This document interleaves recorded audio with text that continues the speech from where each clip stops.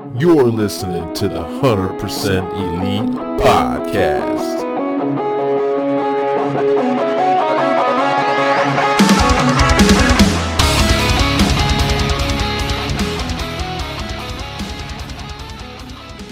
Welcome to 100% Elite. I am your host, Jeff Engler, and this is episode 30.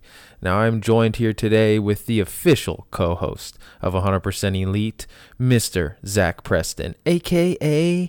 Freshly Squeezed Orange Zackety. What is up, my guy? Hello, Jeffrey. Good to be back here with you. And I'm your official co-host now, the Freshly Squeezed Orange Zackety, here to talk to you about another great week of AEW content. What's up, Jeff? Oh, man, it has been Fighter Fest Part 2 was this week. It was a great week of Dark also. We got some new appearances of some new talent that were awesome. But before we get into those segments, let's get into some news. The first bit of news that I have is AEW has already been nominated for an Emmy this year, along with SmackDown and Raw. They've been on TV for less than a year. It started in October. SmackDown and Raw have been on TV for a million years. So good on AEW for already pulling out a great accomplishment. If they win, they've only been nominated. So what do you got there, Zach? Yeah, man. This week, EC3 was doing a little Q&A on Facebook Live, and when being asked about being the mystery man in the Impact Slammiversary main event, he said July 18th is a great day for a fight, and I will fight July 18th. So that's leading to some speculation that EC3 will show up at Slammiversary next Saturday on the 18th. Also a lot of speculation that Rusev is also going to show up on Saturday the 18th because he will not confirm or deny that. And outside of the news, I do just want to give a shout out to JPW Dominion this weekend. I know people have some feelings about NJPW as a brand, but there's some great matches that are going to be happening this week. Any good wrestling fan, you should try to catch that if you can. Yeah, great, man. Also, July 18th is when all those WWE wrestlers who were released are able to wrestle in other companies. So might be a lot of people either going to be on that Impact show or going to be going to AEW or maybe going to be doing some independent bookings. I know Matt Cardona and Brian Myers, the Prince of Queens, are going to be able to compete after that also. So they're really excited about it. I'm hoping, I know you're not big on old Zack Ryder or Matt Cardona now. I hope he shows up for that TNT challenge, man. He's a good worker. It would be a great match. Him and Cody have worked a lot. They're actually real friends. Brian Myers is a good worker also. So I'm hoping for big things for those guys. I really am rooting for them. So that's pretty much like it on the news. I mean, we could talk about ratings, but NXT barely won with like 40K, and we had the ratings or the demos. We won every demo besides the 50 plus. So there's a lot of old men still watching, or maybe women too. Old people watching SmackDown and Raw, which I don't know what they're watching. I just wish there would be more eyes on Wednesday nights, even if it was just boosting NXT and AEW. I think those are definitely the best wrestling products out there. I don't watch much of NXT, but I hear great things. I check up on clips because there's some people there that I do like and I do enjoy watching them, but I'm not going to give them my ratings each week. They're not going to get my DVRs. We all know. Nothing. But yeah, so that's it with the news. Let's get right into Dark. Dark this week was actually really great. Some good matches. There were some matches that were really like unnecessary in my opinion.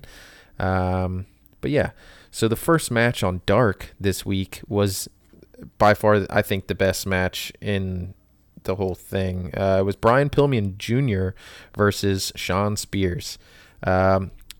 Brian Pillman Jr., man, he looked great physique. He said he bought brand new gear for Dark. He had the video guy bring up some new stuff for him. He got a new entrance music. I mean, he's fresh, ready to go. He said he wanted to look great. I listened to a couple of interviews that he was on, and he could have got a jump start right to Dynamite, and he said he wanted to do it from the ground up. He wants to be built just like everybody else. I think that's great. I think some of these guys get tossed right into the main roster just because their dads were great or something like that, and they don't really get the experience, and it kind of, I don't know. It's like being shot out of a cannon and not having a landing, not having a safety net, because once people see the flaws in you, they don't unsee them. So it's great on him that he's letting himself being built from the ground up like that. He's only been in the business 3 years. So this was a really great match, him and Shawn Spears. I mean, what a guy to start off on Dynamite with, or Dark, with Shawn Spears. Real old school worker. He's hitting his stride, man. He really has a lot of potential that has still been untapped. I mean, we had a huge drop kick from Brian Pillman Jr. We had huge chops from both of them. I really liked this match, man. It was great, straightforward. Jr. had just a great little. It was like old school, new school, like hybrid. It was really great. Shawn Spears hitting the C4 for the win, going back and getting that. I don't know if it's like a piece of lead for the glove and just like straight palming him in the face. Great little match. I liked it. Continuing this story with the black glove. What did you think about this, man? I love the match. Obviously, most of you who have been following AEW since the inception, it's not the first time you've seen Brian Pillman. Of course, he was an entrant into the Battle Royal, the original Double or Nothing pay-per-view. He looked great here, man. I'm proud of him. He's a hometown boy for us, from Cincinnati. Still lives in the area, so it's really good to see our hometown represented a couple times here in AEW now with Moxley and Pillman. But to the match, he looked great, man. I'm really happy to see him here in AEW, so young and so green, but like you could tell there's just so much potential there for greatness, and what's the point of going to the main card to get lost in the shuffle? Because he's not ready to compete for a championship yet by any means. So I think this was a great first match. Shawn Spears is an awesome worker. That's never been in doubt. Everyone's always known that. Obviously getting the win here to kind of build his storyline, which we both are in agreement that is moving towards modern day Four Horsemen. But the interesting thing about Pillman, when you talk about modern day Four Horsemen, prior to coming to AEW, he was part of a faction as the New Era Hart Foundation with Teddy Hart and Davey Boy Smith Jr. And himself, which I thought was really interesting that these kind of legacy performers all came together. And who knows, maybe one day you'll see all of them in AEW kind of doing their thing with like the modern day Four Horsemen and just kind of capitalizing on past successes, but in like a more modern twist. We'll see what happens with that, but we need to come into agreement here. Are they calling that finisher the C4 or the DVD? It's a C4. Man, I always thought it was called the DVD. So no, I mean it's called. I'll take your word for it. It's called the Death Valley Driver when anybody else does it, but he calls it the C4. Like it's his own little special name for it because he's using it as a finish. Just like, he's going to keep sharpshooter for the sharpshooter. He's going to make that his. I mean, he literally asked Bret Hart to use it, so that's what it's going to be. Also, Brian Pillman Jr. was wrestling for MLW, but with the COVID thing happening, he kind of sat around and he's like, "Look, I'm gonna start working. You guys aren't running shows," and they kind of just blew him off, took him off their roster, and so he's like, "Okay, I guess that means I'm good to go." I mean, he talked to him and talked to Tony Khan, and they said it's all right. So I don't think he has a contract or anything yet. We'll see where this goes because obviously he looked incredible. So hopefully he does get signed. Yeah, well, Yeah, hopefully, and I was going to add on to that. He's not had a quiet year. He also showed up for IWC in January, showed up again in February, and actually won a match that included Lance Archer for the in a War of Attrition match for the Warrior Wrestling Championship. And actually, that championship had been left vacant because the former champion, who happens to be Brian Cage, was injured, so he had to vacate the title, which was eventually by Brian Pillman Jr. Just kind of fun little facts. Lance Archer, like I said, was in that match. Michael Elgin, who we've seen around. Just kind of fun how things all tie together. But this is if they can, sign Pillman Jr. full time here, that's a huge get for AEW to help, just reinforce the future that we already know looks so bright for them. Yeah, for sure, man. So next match was Big Swole versus Roche Chanel. This match was a little weird for me. We've never seen this Roche Chanel girl. She's got like this fashionista like type gear gimmick kind of thing. And so Big Swole pulls out this Yellow Rangers gear again, which is my favorite gear that she has. Second being that Storm gear that she has is pretty awesome. But I just think this match went on too long for this new girl who's not signed to get this much offense in this big of a match. I think it should have been a little bit more of a squash match for Swole, especially if she's going to be wrestling again. It seems like since Britt is out, Statlander's out. I mean, it only leaves Swole, Nyla, Ford, Sheeta for like the main talent of this division. It's just kind of, I don't know. I did like the headbutt spot that she does, and she hit the Dirty Dancing, and this girl kind of almost no-sold it. She was still standing up. Usually the Dirty Dancing just lays people out. And it looked like Swole had to pump kick this girl down to the ground and get the 1, 2, 3. It was kind of weird. What'd you have on this? I like this match, man. I do agree with you that it went on for too long, but though this new girl Chanel did get some offense in, and like you said, a little bit too much offense. I did think the offense that Swole got in was like very impressive, like very ruthless. Very hard hitting, and it's really, really the AEW women's division. As much crap as we've been giving it over the weeks, is definitely coming along. I think they're starting to put matches on more and give them time to look good and build up new characters. And Big Swole is kind of the next example of this. They've really utilized her well while Britt Baker's been out. So most of her matches, while the ring work is good, it's obviously building that storyline for their eventual match when Britt Baker comes back. I do think with that said, she should be getting more dominant wins because they're obviously building towards that feud there. But she did look good on the offense that she did get in. That Blue Thunder Bomb was very, very impressive, by the way, I will say, before that Dirty Dancing. So all around, Big Swole looked great here. We'll see what this Chanel girl comes in with, though, because she didn't look bad either. Being her first match on here, I don't know much about her past, but she didn't look too bad here.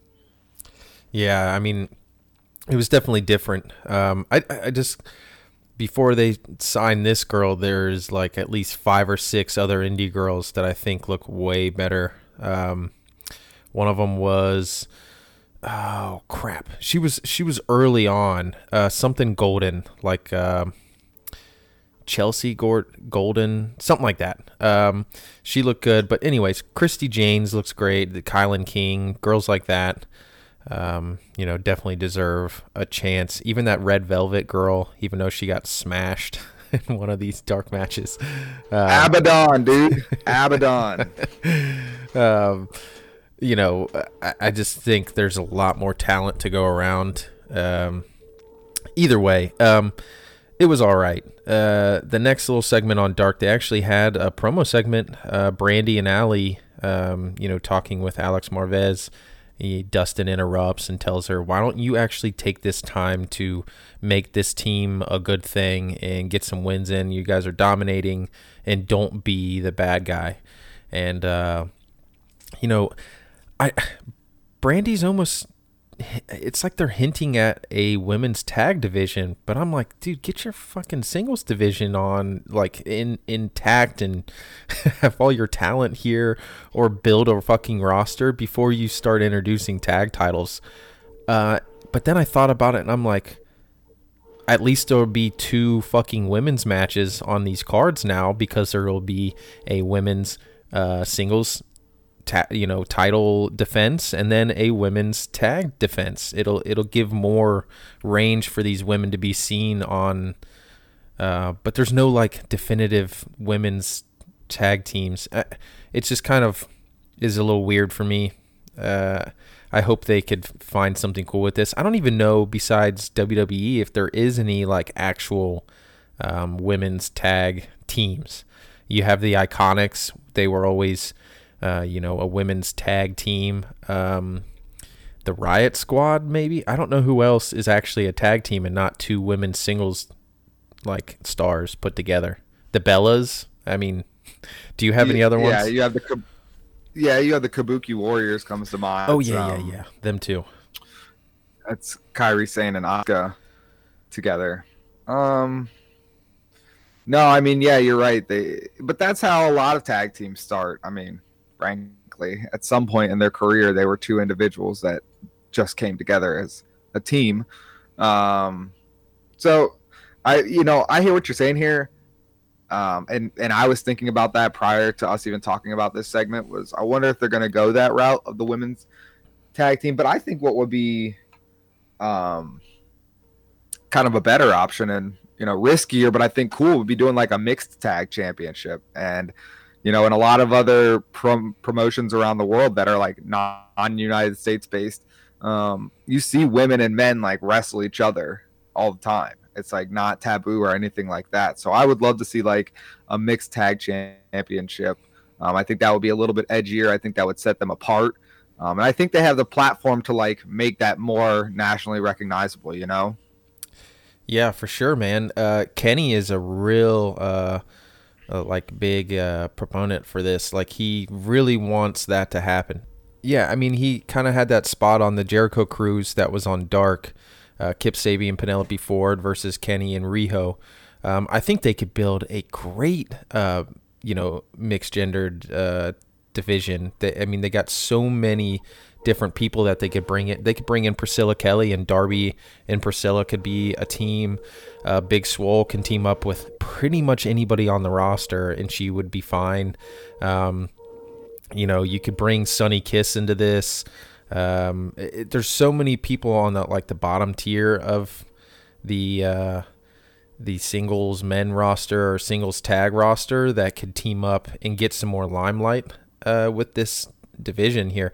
I just don't think Tony Khan is big on it, and I don't think TNT is big on it either. Like, I don't think they want to see like women get beat up by men in a way, which is, it's wrestling and it's all performance and stuff like that. But even Kenny has said, like, you can't just straight up punch a girl in the face. It's all got to make sense, and it's got to look like, it could really, be a real thing.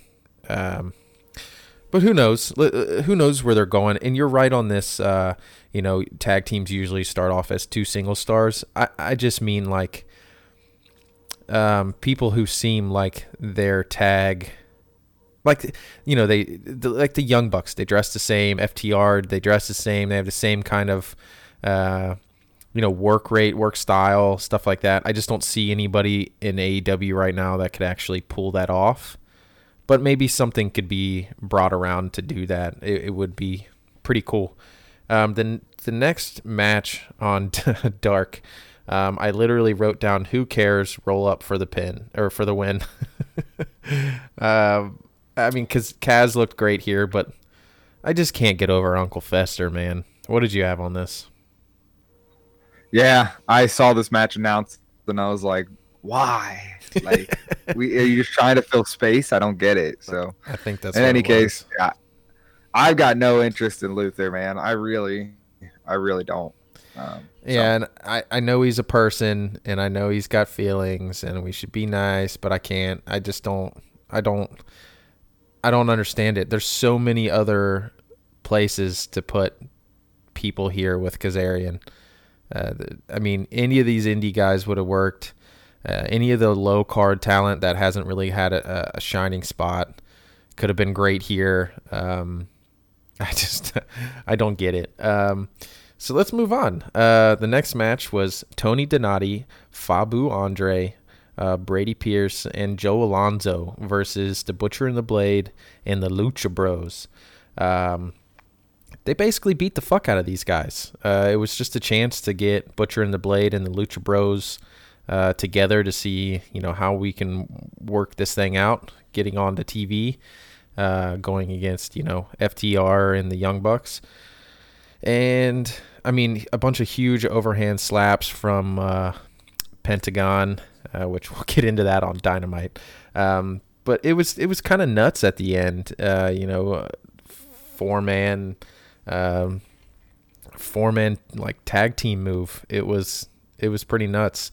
They looked great though. All of them, destroyed another jobber, and yeah, man, it was something. What did you have on this?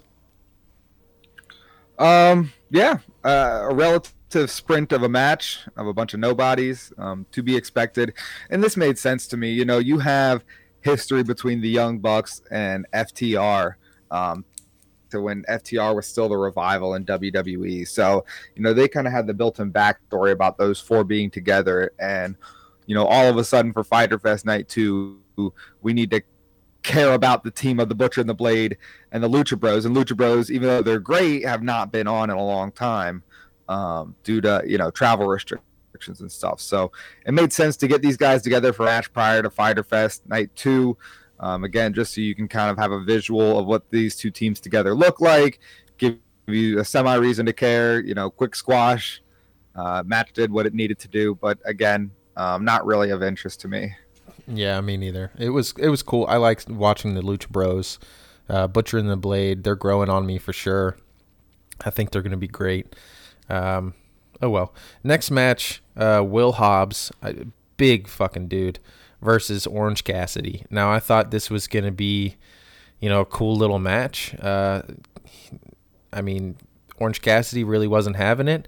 Had this leaping elbow strike. I don't know if you caught Excalibur shouting that, and that's the reason why he took off his elbow pad, exposing his elbow for this leaping elbow strike.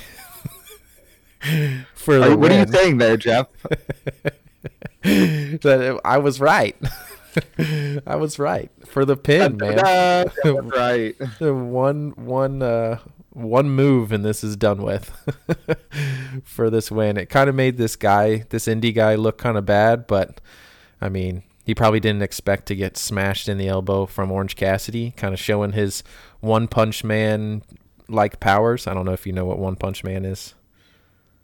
It's like an anime show where the guy's like super strong. Anyways, so what'd you have on this leaping elbow strike for the win? It was really interesting to see the size difference between these two and the smaller guy coming out with one hit. Like the optics of it was like certainly weird. I'm obviously a huge Orange Cassidy fan, and what it did was put over that as a finisher, as being, dominant, as being like, literally the final move before it's over. So in that regard, it sold the finisher, but just the optics were just a little bit weird. I don't know how they could have pulled that off better. I don't have any, advice on that. I'm just saying that's kind of how I felt about this. But I do like the continuity of the storyline with him wearing the bloody shirt from last week and having the gauze on the ear and everything. They do a really good job of like continuing storylines on AEW. So hats off to that, man. What was that finisher called? Oh, you're talking about the elbow finisher, right? I'm just fucking with you. Superman elbow. So the next match was the Captain Sean Dean versus Michael Nakazawa.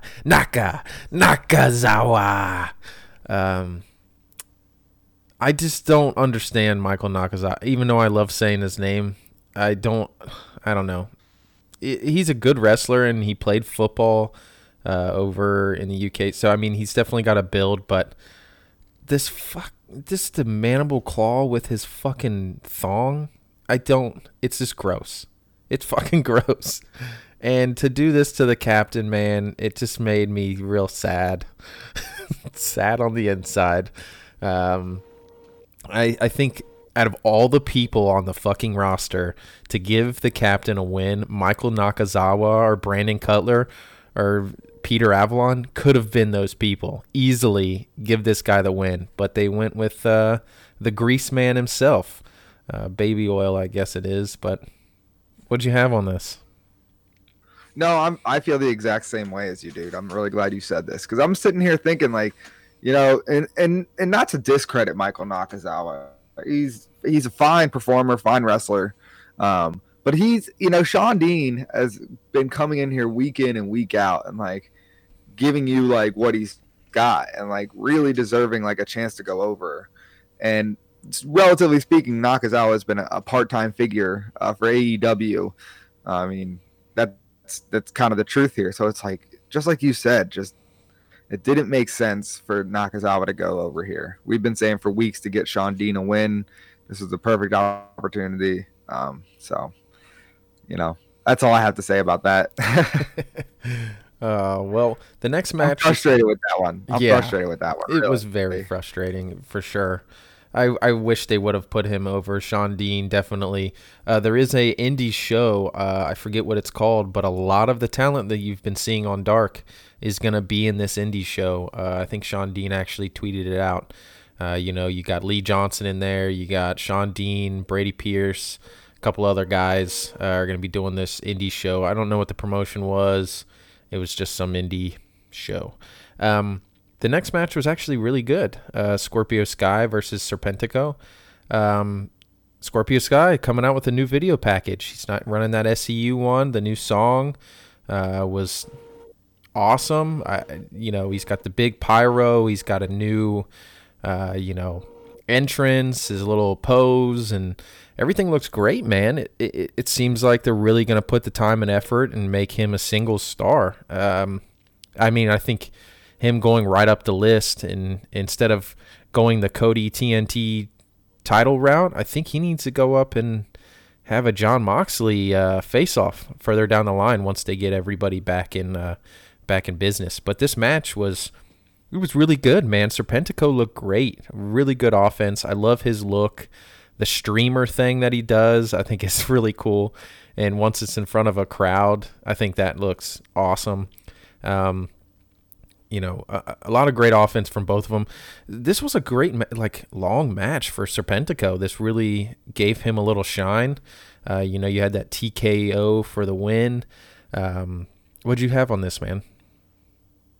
Yeah, I love this match. I thought both looked great. It was started off as a nice, slow, technical match. Like you commented on before, Scorpio Sky looking great here. Obviously, as you said, the new entrance and all that good stuff, really making that singles push now. This guy just gives off like the aura of the first AEW built guy to become the champion. You know what I'm saying? Like it seems like that going into this, everybody thought it would have been, Kenny Omega or Hangman Page, but like they're really slowly getting behind Sky and like it's very noticeable. And he looked great here again, very technical at the start. Nice reversals from Serpentico. The backbreaker kind of stops it, goes into some more technical wrestling. Serpentico comes back and starts dominating from the outside, bringing it inside again. That Sky comes back to take advantage, and Serpentico comes back to take advantage. Like I said, it was just a nice back and forth. And that's kind of the notes I've written. Like you said earlier, they gave it time to breathe, and they gave time to put on a good performance from both guys.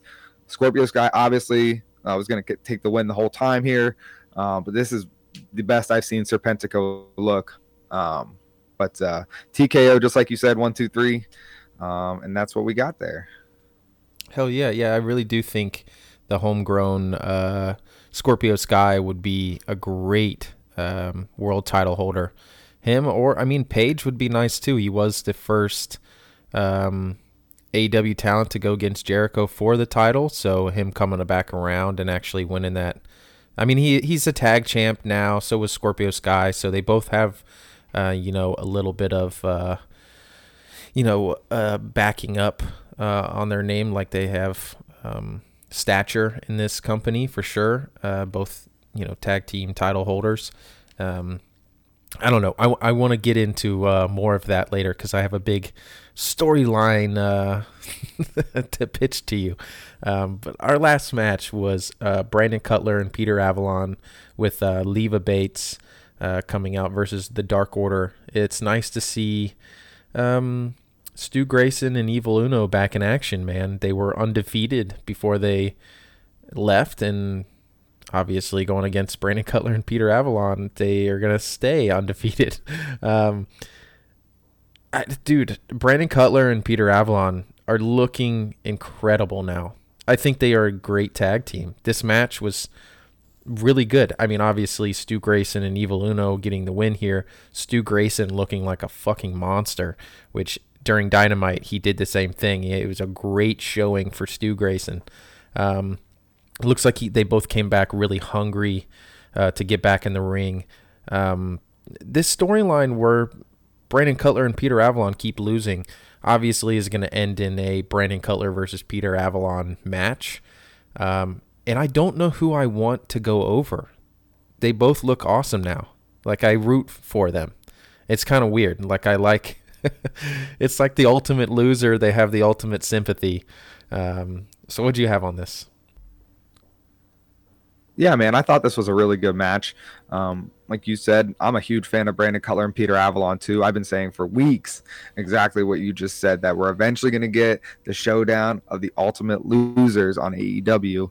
It is going to suck that one of them has to go over the other when that eventually happens, but I don't see this. It's either going to be that or they're going to kind of give them like a super sympathy fluke win that like just starts this awesome run. You know what I'm saying? Similar to like you were talking about earlier with, at the time, Zack Ryder and Kurt Hawkins, who I know you want to see over here in AEW, but they kind of did that thing with them where they ended, the losing streak with like a miraculous title win. So maybe you see something fluky like that happen, but I think more likely you're going to see them go at each other.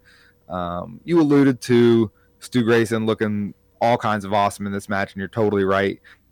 This match obviously meant to put over Dark Order before their match Wednesday at Fyter Fest Night 2. And it did just that. Like you said, Grayson looked awesome here. He is deceptively agile and deceptively quick and deceptively nimble for, a guy who, he may not be the biggest guy, but I'll tell you what, his aura makes him seem a lot bigger than he is. Maybe it's the beard and the tattoos. I don't know. But he looked great here. Evil Uno, like you said, looked very, very hungry as well.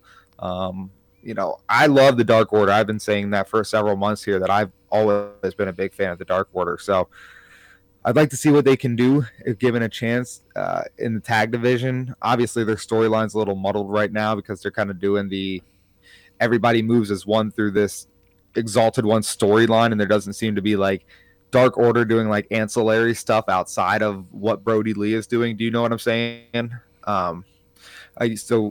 Yeah, like you said, this match meant to put over Dark Order. They're taking the win here, moving into Fyter Fest Night 2.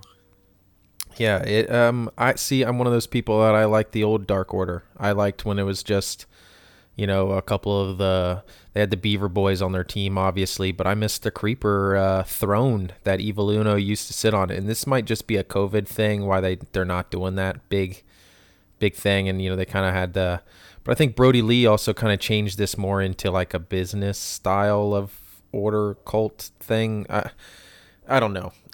It's cool. I like it. I like Brody Lee, but I miss like the weird, creepy, spooky perverts. That's what the best friends called them. I don't know. Oh, yeah. They look like a post-apocalyptic Fist of the North Star villain. I don't know if you know what that is, but it was like a Road Warrior meets Bruce Lee was the anime.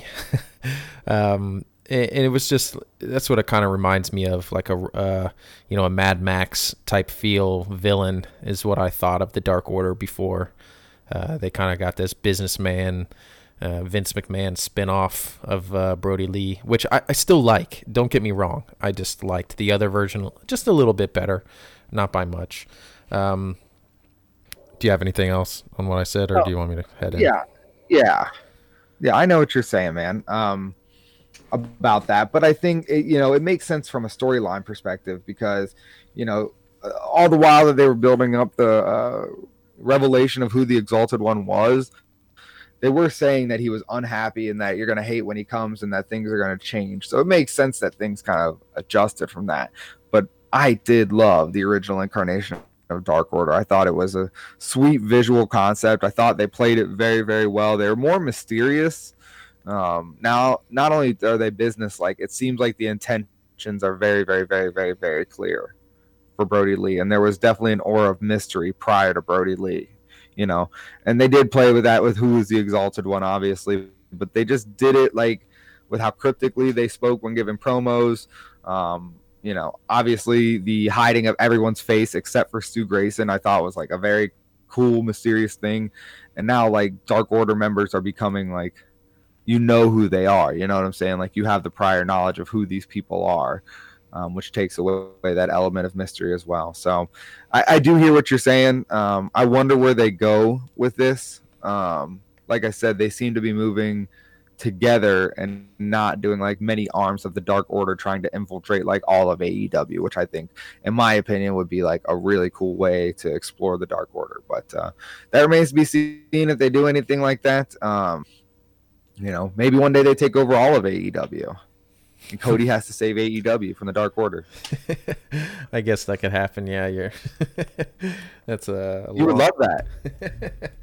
Cody, the big savior of the whole entire gang. I don't think Cody's going to be the savior of anything soon. I think his slow burn heel turn is on its way, or his fake heel turn to try to make this like kind of new Four Horsemen thing, which I don't know exactly what happened. But before we get into Fyter Fest, let's get right into the official homework of the week. All right, guys. The homework for the week, my homework, is an Adam Cole versus Hangman Adam Page match. It's Ring of Honor.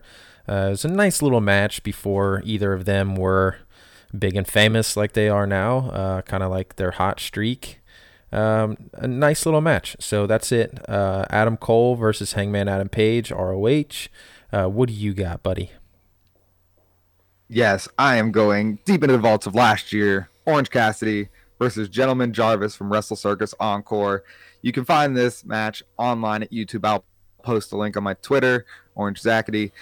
This is from May 12th of last year. A super, super fun match. I'm not going to get into the specifics of the match because I don't want to ruin it for anybody who hasn't seen it, but just a really, really fun match. That's all I'll say about it. Quintessential Orange Cassidy on display here.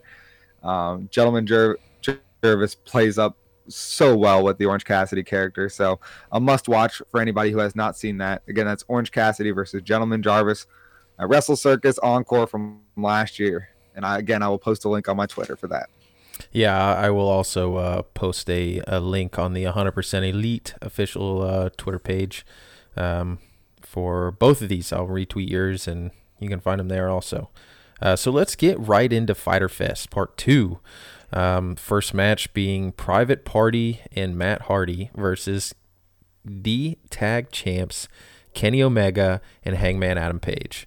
This match was actually really fun, man. A couple little spots from Private Party that were a little off, but a big step up from last week's match. I mean, not nearly as many mess ups.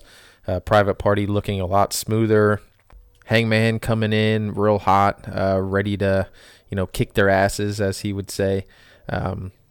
Dude, the springboard from Isaiah Cassidy, man, he springboarded over the top rope and hit the middle rope into a flip into Hangman outside of the ring. Was just, it was so cool. It was very different. I've never seen that work there. Kenny and Hangman really working well like they always do. Pretty brutal spots. A couple times during this match, I was actually thinking Private Party might actually win. There's a lot of false finishes. like they normally do. But that sling blade into that backbreaker is growing on me, man. Isaiah Cassidy looks awesome. The big shooting star press that Mark Quinn pulls out. I'd like to see Matt Hardy kind of gift the leg drop to one of them. You know what I mean? Or maybe Mark Quinn turning that shooting star press into a leg drop. So he'll do the big shooting star press and he'll end up in a leg drop position. I've seen it on a couple guys. Nobody's really, had that much height when they pull off this shooting star press. So maybe he could pull that out and it would look really dope. So Kenny and Hangman ended up pulling out the win. Last call for the win. That last call is a brutal tag team move. I really love it. So what do you have on this match, man?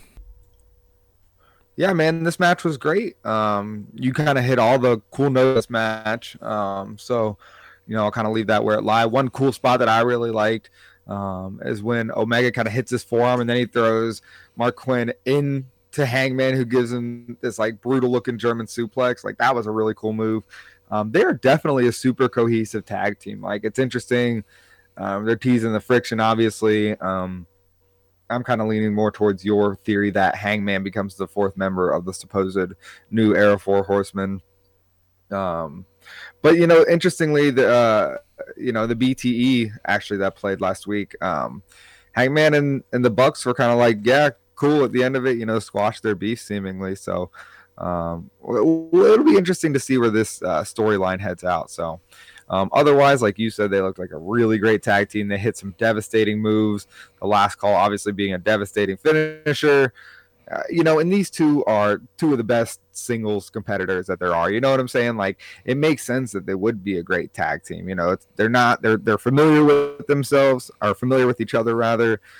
They know what each other's strengths are, what each other's weaknesses are, and they do complement each other really, really well as far as stylistically speaking. So I'm a big fan of the team. I know that inevitably that it will come to an end. And I'm kind of on the edge of my seat waiting to see how this is going to end, The end of that BTE, that seemed like they squashed it to you? It seemed like to me him saying, look, I love you guys and I'll continue to do the BTE segments, but I don't like you. I don't like you guys. Basically saying, I'll beat your asses if you get in my way, is what I took off of it. I guess I meant squashed, like where his allegiances lie. I'm sorry. You're right. You're totally right. Yeah, I think he's telling me, I'm not part of the elite. I'm not in this. I'll do this show because I love you guys, but I don't like you guys, and I'm not in the elite anymore. And I mean, technically, the elite is just the Young Bucks and Kenny. That's the elite, and kind of, Cody and Hangman are kind of like the off branches of.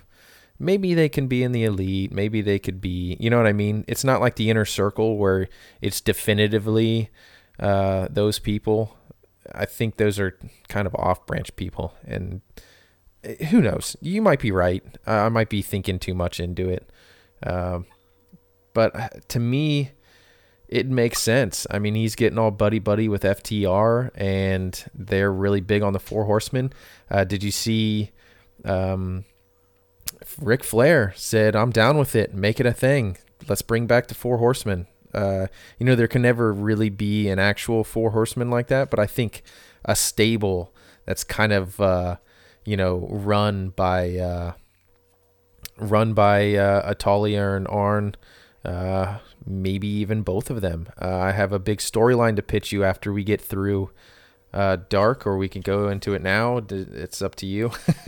It's kind of a long, drawn out thing, but I think there's big things in the work. Big storylines going to be happening. But this match was great. You also had that big power bomb to mark onto Cassidy, Mark Quinn, right onto Isaiah Cassidy. So it was an awesome match. But we can get into this Lance Archer match next because I kind of have I don't know. I think it was great, and I think it was awesome. Like Lance Archer coming out, throwing Sonny Kiss out to Joey, kind of making it personal. Joey Janela kind of, I mean, they were beating the shit out of each other. Lance Archer hitting out all these moves. He kind of has this weird gimmick though, because if you really look into his person, he's supposed to be this dominating nightmare of a person, who just runs through people. But yet he has the time to put on his sparkly pants and get his red weave put in and and tie up his beard and like just all these little things that like make it seem like, well, I mean, what did you actually do before you came out? Hair and makeup? I do like the shoulder charge, and then that big blackout through the table and rolled back in for the pin. 1, 2, 3. Joey really getting some good offense here. But what did you have on this? Yeah, I thought that Joey got an inordinate amount of offense in. I didn't think Lance Archer looked too dominant in this match. Actually, I can't remember if I texted you about that. I was definitely thinking about it and thinking about texting you, but it was strange to say the least, in my opinion. Obviously, I know you want to avoid squashes as much as you can in a quote unquote pay-per-view style event. But I don't know where they go with the Lance Archer character here. Obviously, he gets the win here. Again, he doesn't look dominant. He definitely looks like he can be beaten. He has been beaten by Cody, and his weaknesses seem to have been quote unquote exploited. I don't know what's going to happen with him here. I don't know where they go with this character. Maybe you can shed some light on that. Maybe you have some ideas on what they do with him here. But Joey Janela, with that said, did look great. He did, he did his job. He hit some awesome moves. So hats off to him for that. I thought it was one of the best matches he's had in a long time, actually, even in the loss. But it's weird that it comes at the expense of someone who's supposed to be a dominant badass, Yeah, I don't know where they go with Lance, to be honest. I mean, it just seems like they've kind of backed themselves up into a booking corner, because now, I just don't know where they go storyline wise. I mean, I guess he beat Joey Janela, which he hasn't really been like a big top guy. He's had some great matches with some great people.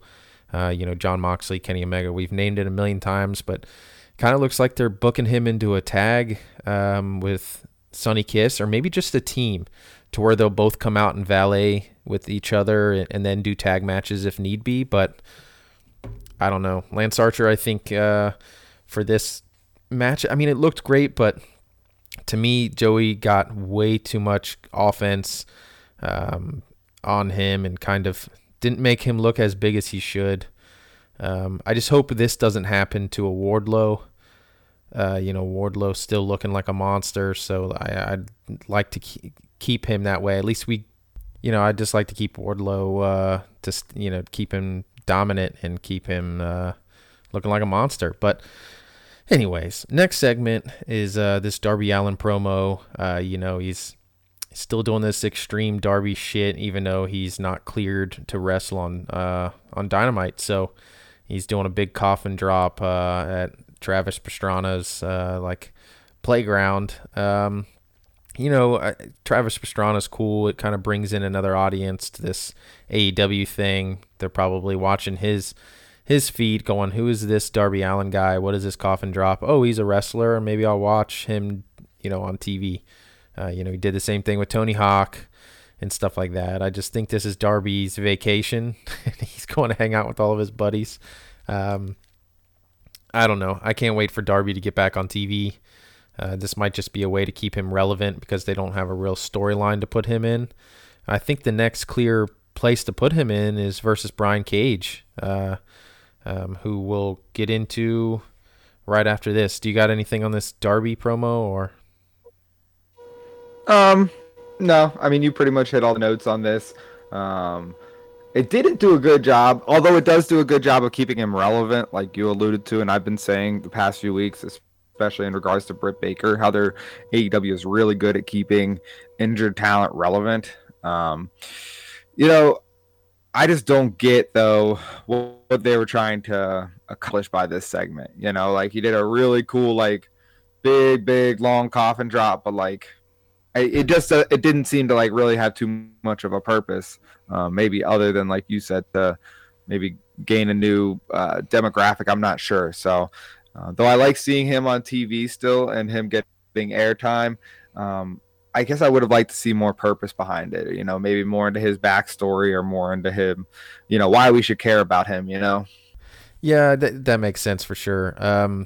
So this next segment was Taz's promo with Brian Cage. Brian Cage, shirt off this time, making himself look like a monster. He didn't look like an average guy there.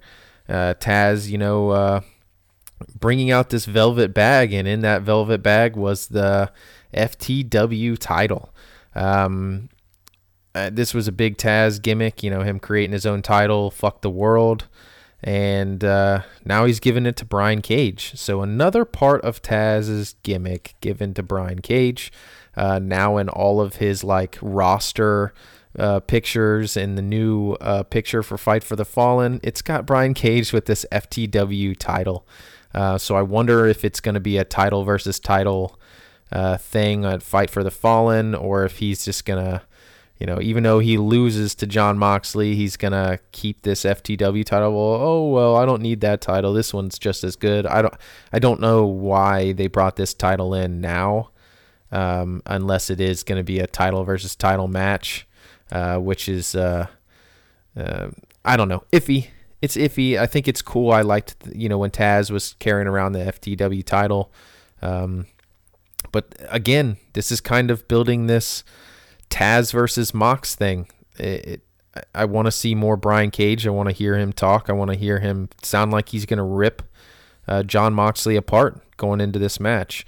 You know, Jon Moxley being quarantined for this COVID thing, so we haven't got a new, you know, promo or any talking points from Moxley. So hopefully next week he's got some stuff down. Maybe put some stuff on Dark, some video packages, put them on BTE, something to where we can hear Jon Moxley again before this big match. So what do you got on this whole Taz thing?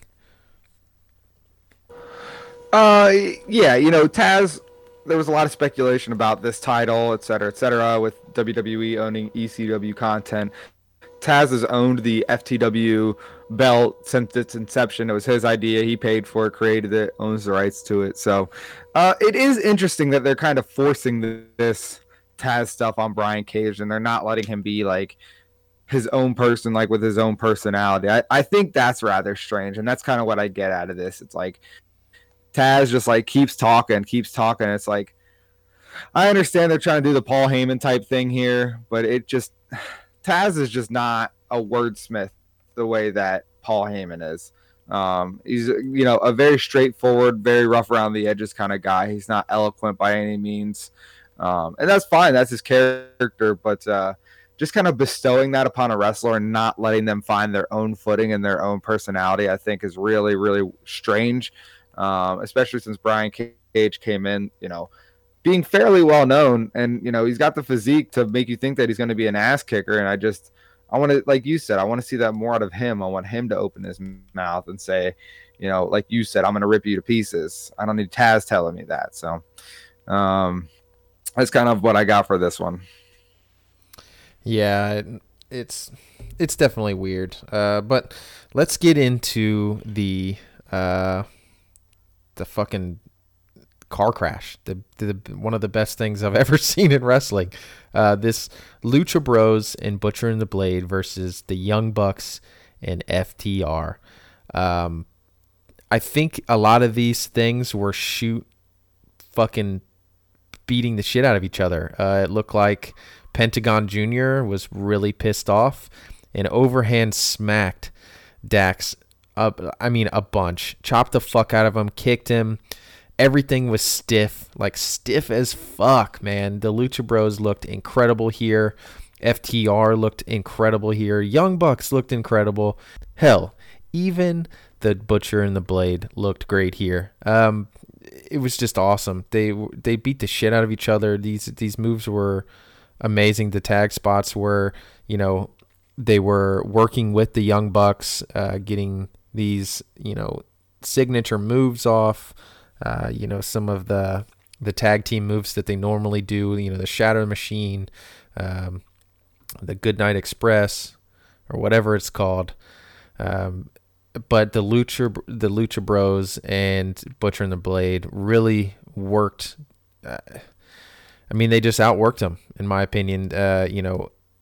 Matt kicking Dax in the face, kind of showing that spot, like, I didn't mean to, and then the Lucha Bros hitting the Lucha Bros driver for the 1-2-3 on the big ultimate team of FTR and the Young Bucks, losing to the Butcher and the Blade and Lucha Bros, kind of setting up this Fight for the Fallen match with Lucha Bros versus FTR. I'm thinking it's going to be a fucking incredible match, because there's obviously shoot tension between both of these teams. What'd you have on this match, man? Awesome freaking match, dude. I loved this match. There were so many cool spots. We were texting each other during this match. Everybody came out looking great, as you alluded to earlier. Every team got their chance to shine, hit some cool offense. Both teams surprisingly worked very, very well together. But the chemistry amongst the natural teams, as in your FTR, your Lucha Bros, your Butcher and Blade, and Young Bucks, like you said earlier, all looked amazing together. Very clearly, this match was, in addition to being an awesome car crash, like you said, was obviously meant at the end to create dissension between FTR and the Young Bucks, obviously eventually leading to their showdown, which inevitably will be awesome. I hope you get this FTR thing. Although I do want to see, like I'm saying with Darby Allin, I do want to see more of their personality come through. I do want to see more of, why are they here? They do podcasts, like you said. They do great interviews, but they're not giving them that time on TV to tell their story. You know what I'm saying? They've given them a couple promos here and there, but we really, really need to get deep into their character. They had that nice sit-down interview, the week after they came, which was great, but we really haven't seen anything like that since then.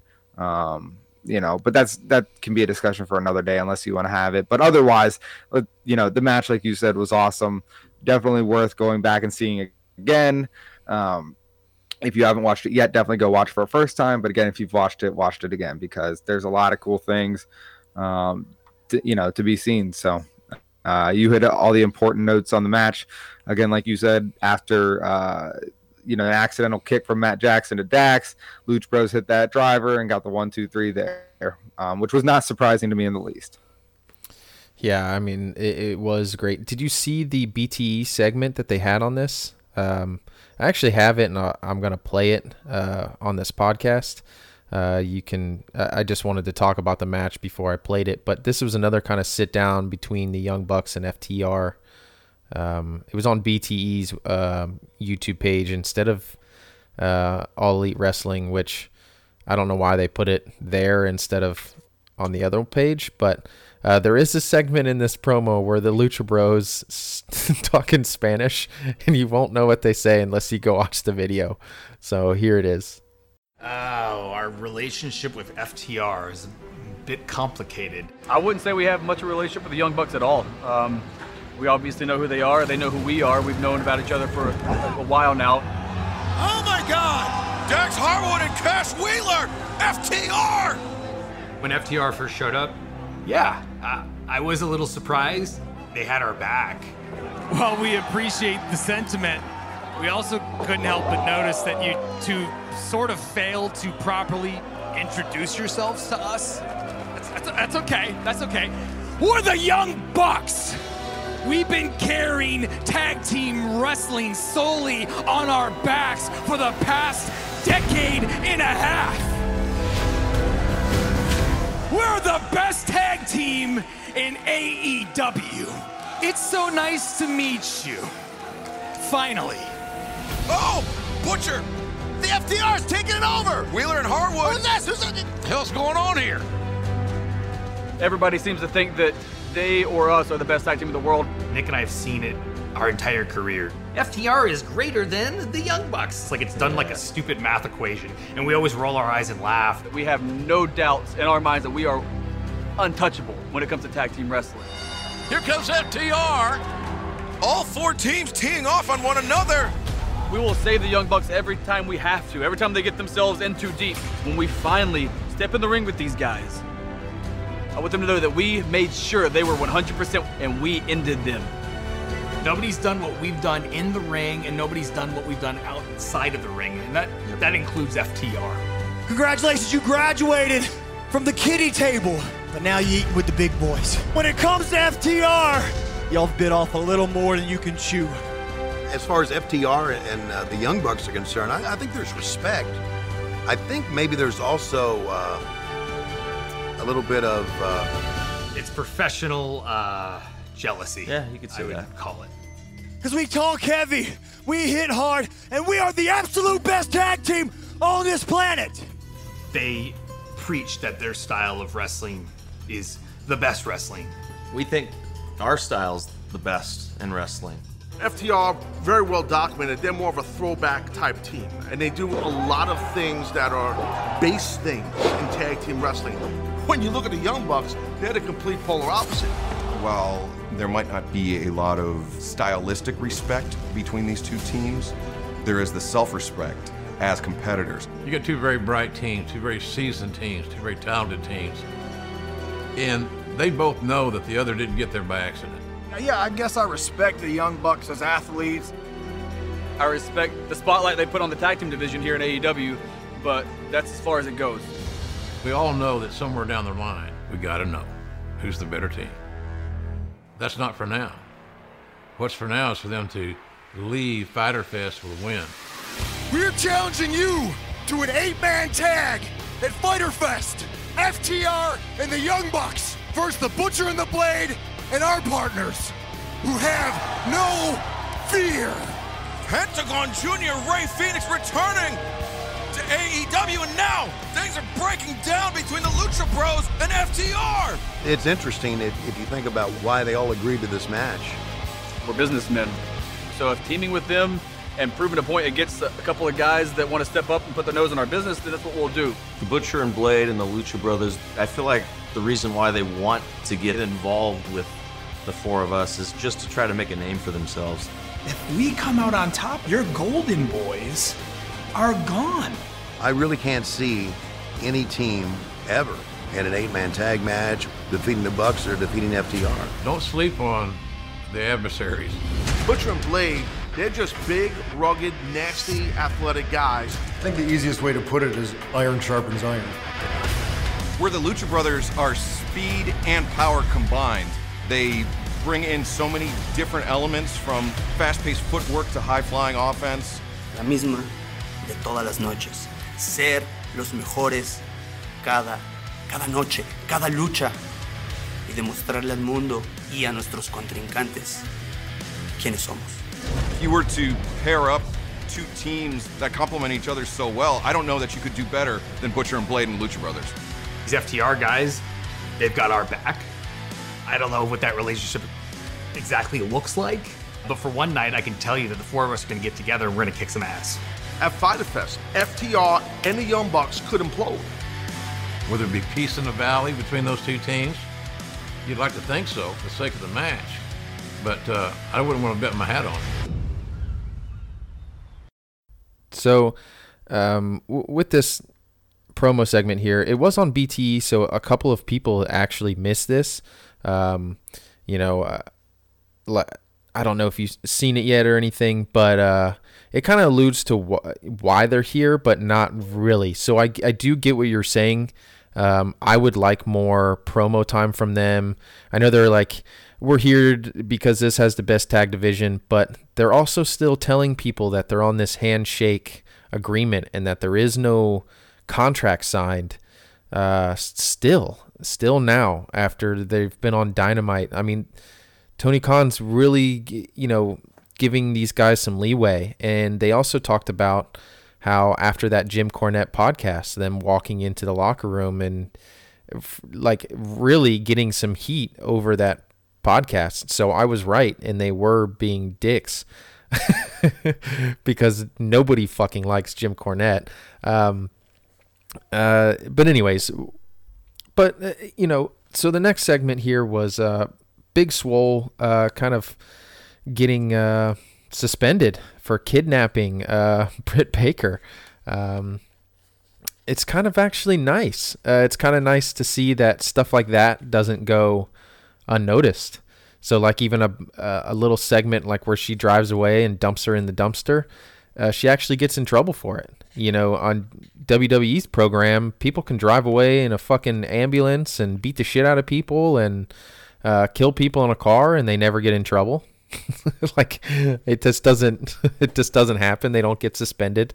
It seems like the only time they ever suspend people is if they like punch a ref in the face or, you know, do something really dastardly, I guess. But I've never really heard, unless you have something that can tell me otherwise, I've never really seen somebody getting suspended.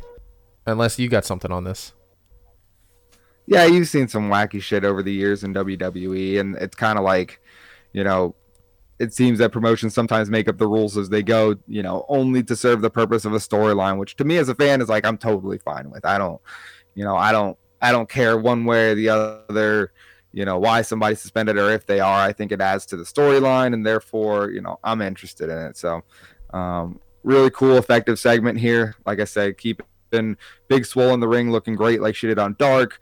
Obviously doing all these little Britt Baker cameos throughout Dark and throughout the Wednesdays, whether it be Dynamite or Fyter Fest or Fight for the Fallen or whatever is going on a Wednesday. Keeping her relevant is great, so I'm a big fan of it. But it does move us right on into the Nyla Rose versus Kenzie Page and Kylan King match. What did you think about this one? I kind of hated this spot. I think they took two indie girls that have actually had somewhat good spot. Well, Kenzie Page didn't really have that good of a showing, but Kylan King has been kind of moving up in these Dark matches. I mean, she had a really good match with Christy Janes, which Janes barely went over there. She's had some good matches with other people. I just think Nyla Rose taking out two of these girls at once, I mean, it shows her dominance and it shows that she can really, you know, mess people up. But then it makes me think, it just makes me think these girls are never going to get out of that spot ever. This Kylan King girl is actually great. She deserves a good spot, but now her getting squashed in a handicap match, it just, I don't know. I don't know why I don't like it. I just don't like it. But, you know, Nyla Rose coming out and also talking about having a manager. Nyla Rose can talk. We've heard her cut great promos. Like, what is a manager going to do for her? It doesn't make sense. I guess Cody doesn't really have Arn let him talk for him, and he's just more of like a coach and gives him pointers and has got somebody by his side at all times. So I guess maybe that's the way that they're moving here. I don't know. What do you have? Yeah, I'm interested to see what they'll do with this manager thing as well. I think she's such a dominant person, and like, she's not terrible on the mic. Her voice, like I've said, is that of nightmares. I would be very scared to hear that in my dreams. This was, I understand why you hated it, but I thought this was effective. Obviously, one goal in mind here was to make Nyla Rose look dominant, and that's what they did. And, you know, it doesn't hurt two people who don't really have, I'd say, like, momentum or following at this point. To me, it doesn't really hurt what they're doing on Dark for what happens at Fyter Fest. You know, there's no expectations for there to be like a monumental performance while obviously being squashed. You know what I'm saying? So I don't think it really damages Kylan King. I know that you're kind of worried about here. The manager thing, though, to get back to that's very weird to me. You know, you would almost think that with all the legendary males that they've been bringing in, maybe they're going to bring in a legendary female here. I don't know. Maybe Awesome Kong comes back. I don't know if she's finished shooting Glow or not, but maybe she comes back as kind of like, you know, a former dominant, massive female. You know what I'm saying? So we'll see how this works out here. Who would you like to see as our manager, actually? I was actually thinking of somebody who appeared in one of the battle royales. What was her name? Was it Jazz? Was that her name? Oh, Jazz was a beast. Yes. Jazz is, I remember Jazz from old WWF days. I know you do too. She was a monster. Like, yeah. In the era where they were doing like divas wrestling, like she was like the true badass, like ass kicker. Yeah, somebody like that, or maybe I just don't think Awesome Kong is one of those people who needed somebody to talk for her because she can't cut promos.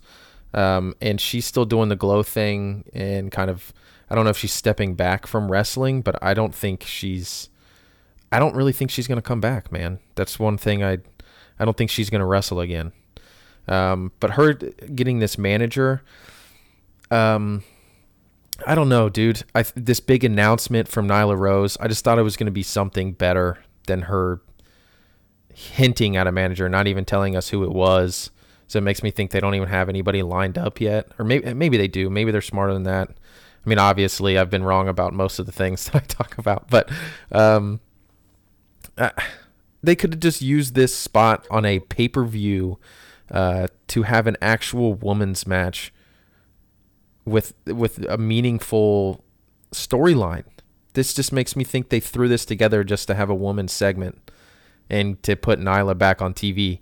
I think she should have had a match with somebody, a singles match that went a little bit longer, that showed, that she can really wrestle still. But this was just her, I don't know. It was just off for me. It was just an off segment. I don't know.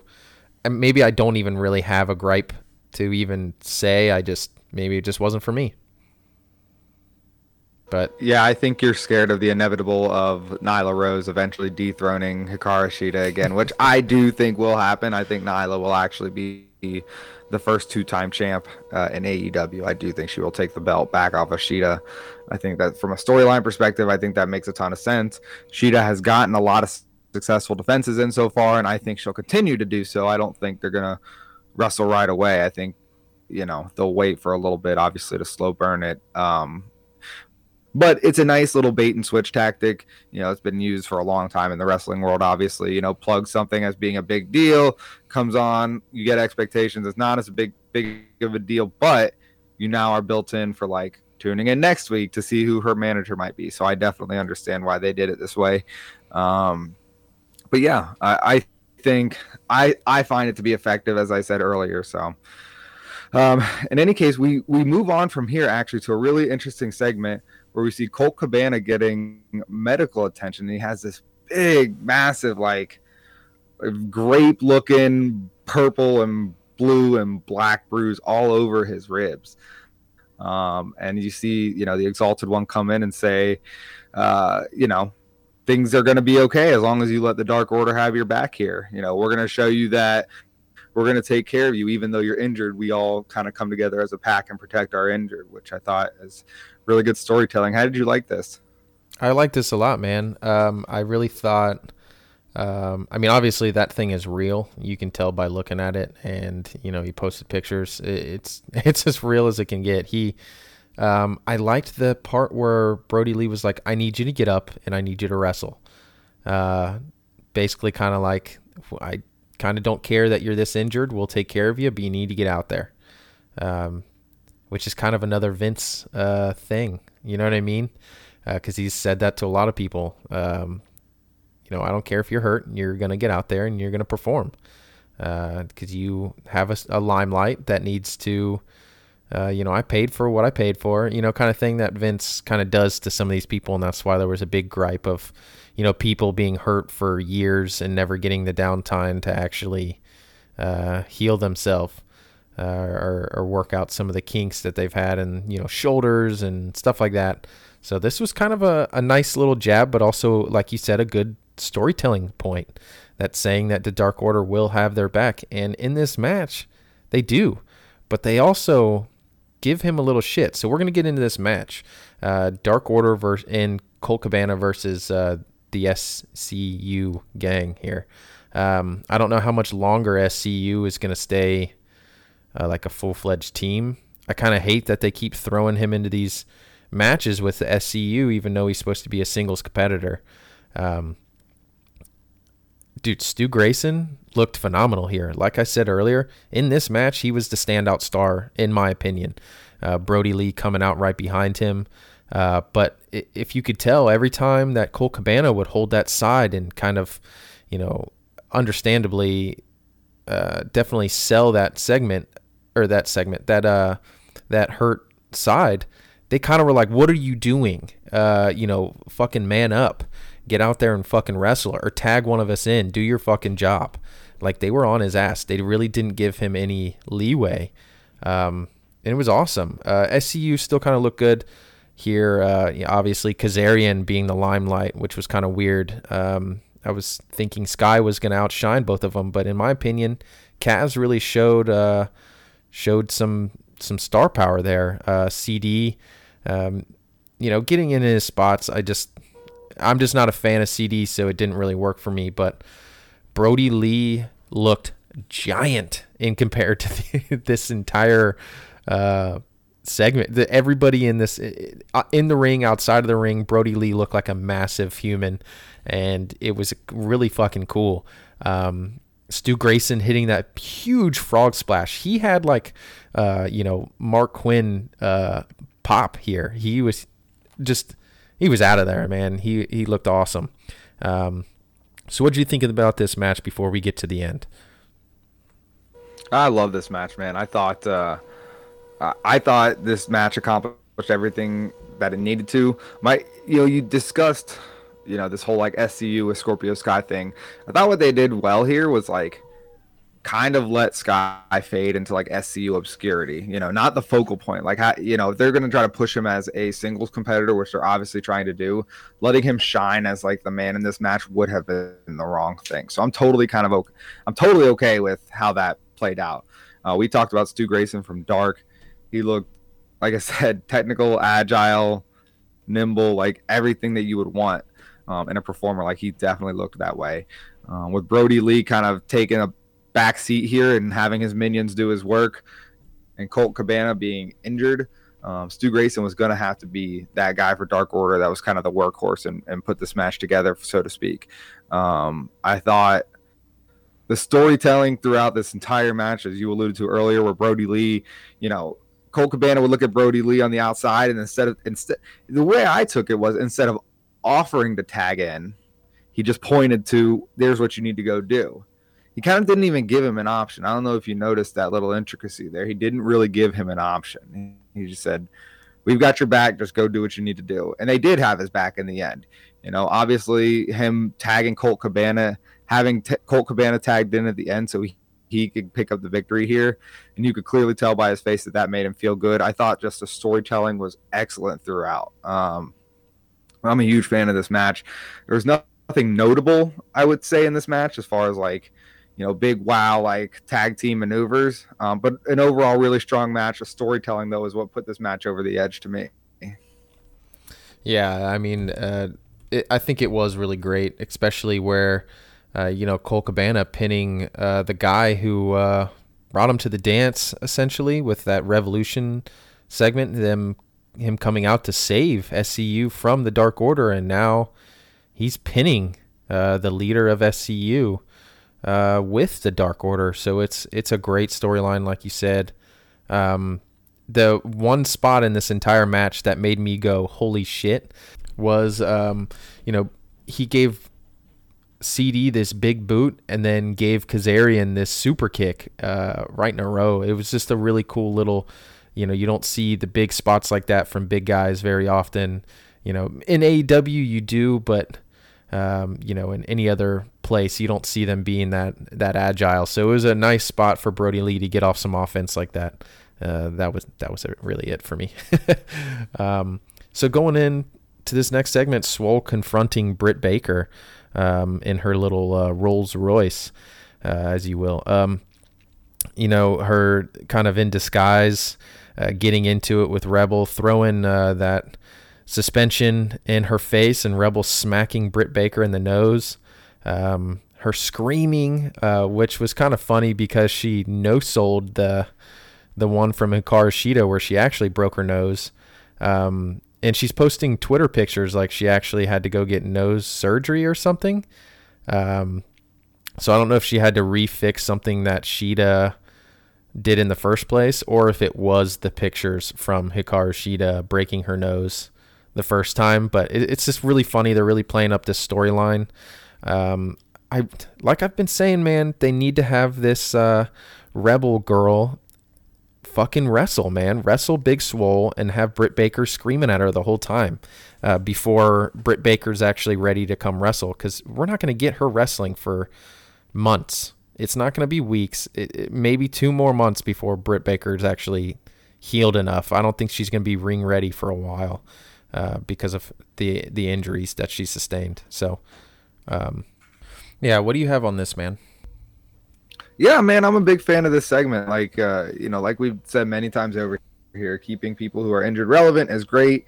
I thought this was obviously great continuity and storyline.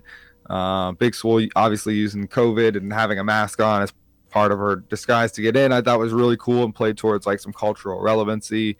Britt Baker overselling, getting hit in the face with a piece of paper, I thought was hysterical.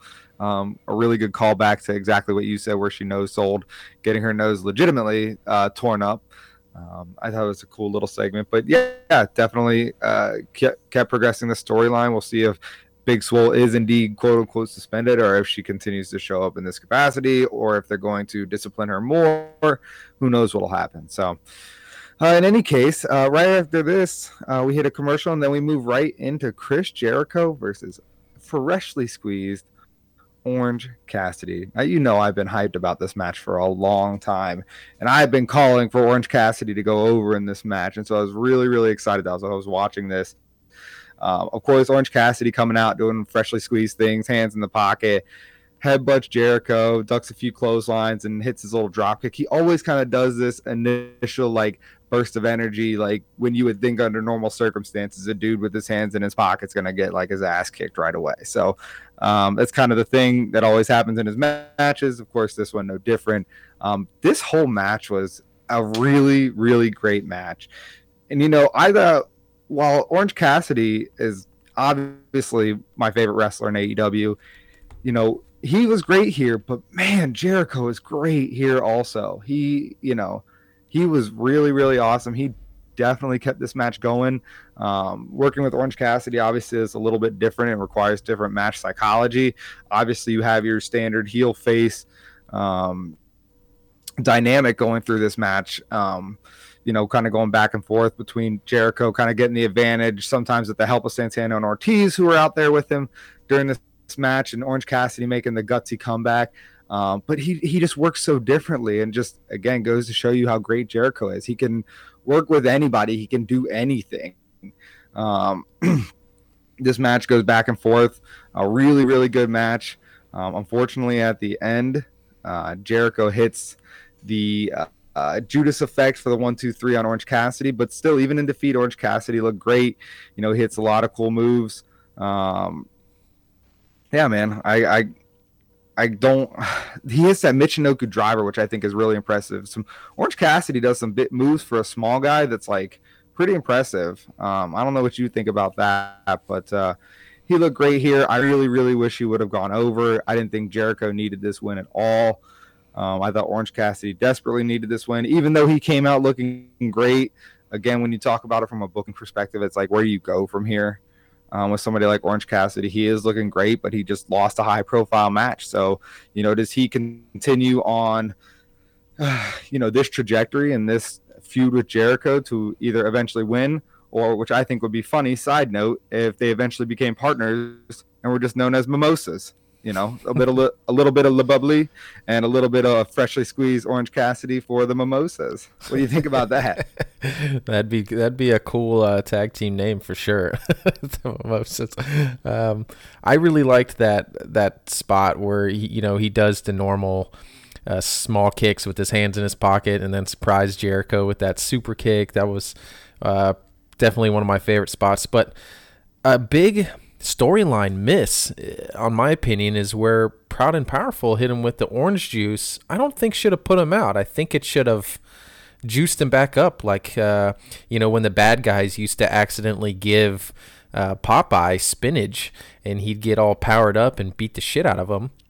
They could have gone that way with Orange Cassidy here, and they could have threw some orange juice in his face, and it could have like thanks guys, and powered him up, and he could that's why he could have what a put him over towards Jericho. I really do agree with you on this.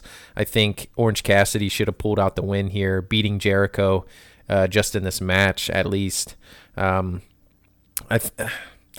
Exactly like you said, like what does Jericho gain from beating Orange Cassidy in this match? He doesn't gain anything, but it might be a best of to come. This might not be the last. I mean, because they pushed forward the segment where it was, the best friends versus Santana and Ortiz. So maybe we'll get that match, and you'll have Jericho and Cassidy on the sidelines, and then Orange will probably refuel this match, and maybe we'll get a second match out of this. Maybe it'll brew a new storyline with all of them, or maybe a trios match where. SCU, dumb, stupid. The Inner Circle versus the Best Friends and Cassidy. I think that'd be a great little spot here. Great segue storyline wise. I don't think this is the end. I really don't.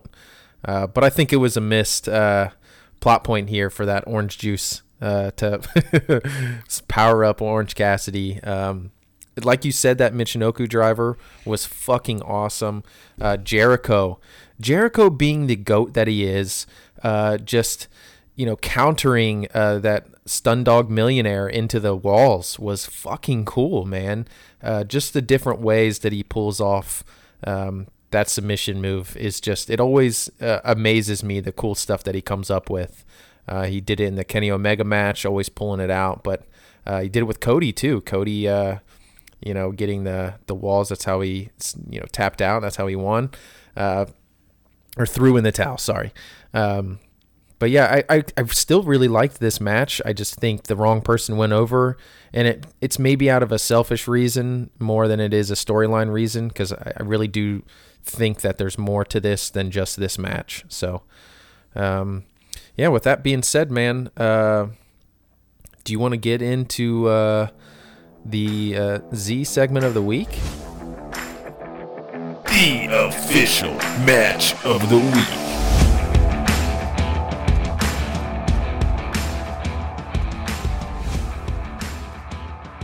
So the official match of the week on my end is actually Brian Pillman Jr. Versus Shawn Spears. We kind of talked about whose match we had this week, and yours was the 8-man tag, which I would have gone with too, but I think this showing on Dark for Brian Pillman Jr. was awesome, and I really love the storyline that Shawn Spears is about to be in with this black glove, and I like the way it's moving storyline wise. I'm very, very interested in all of this. His gear looked awesome. And Brian Pillman Jr.'s just whole look and entrance, it looked very professional, really awesome. So that was my match of the week. What do you got, Zach? As you mentioned, my match of the week is the 8-man tag match. But real quick, I want to hit on what you said. I'm really glad that you picked that as your match of the week. I think it's important to remember that, match of the week, segment of the week, it doesn't necessarily always have to involve like a 5-star Meltzer classic. You know what I'm saying? Like, it can be like a cool showing for somebody who's like being introduced. It could advance storyline. It could have a combination of all these things. Length doesn't necessarily dictate the quality of a match or a segment. So I'm really glad you picked the Dark segment that was, didn't have too much time to breathe, but definitely was a super effective storyline. Everybody looked impressive and everybody came out looking better, which I think is exactly what you want to accomplish when you're booking segments like this. So I'm glad you picked that segment. Again, mine is the 8-man tag match. It was just a car crash in the best way possible from start to finish. Every team came out looking better. It hypes me up for the tag match next week, as you alluded to earlier, Lucha Bros versus FTR. They worked stiff in this match, like you said. They don't know each other. They haven't really wrestled each other a lot in the past. And, Lucha Bros being out, like, they didn't probably have too much time to get acquainted with each other outside of, like, tape that they might have watched on each other, And both of those teams are, like, teams that definitely, like, are ass kickers who do not back down. So I'm not surprised at all.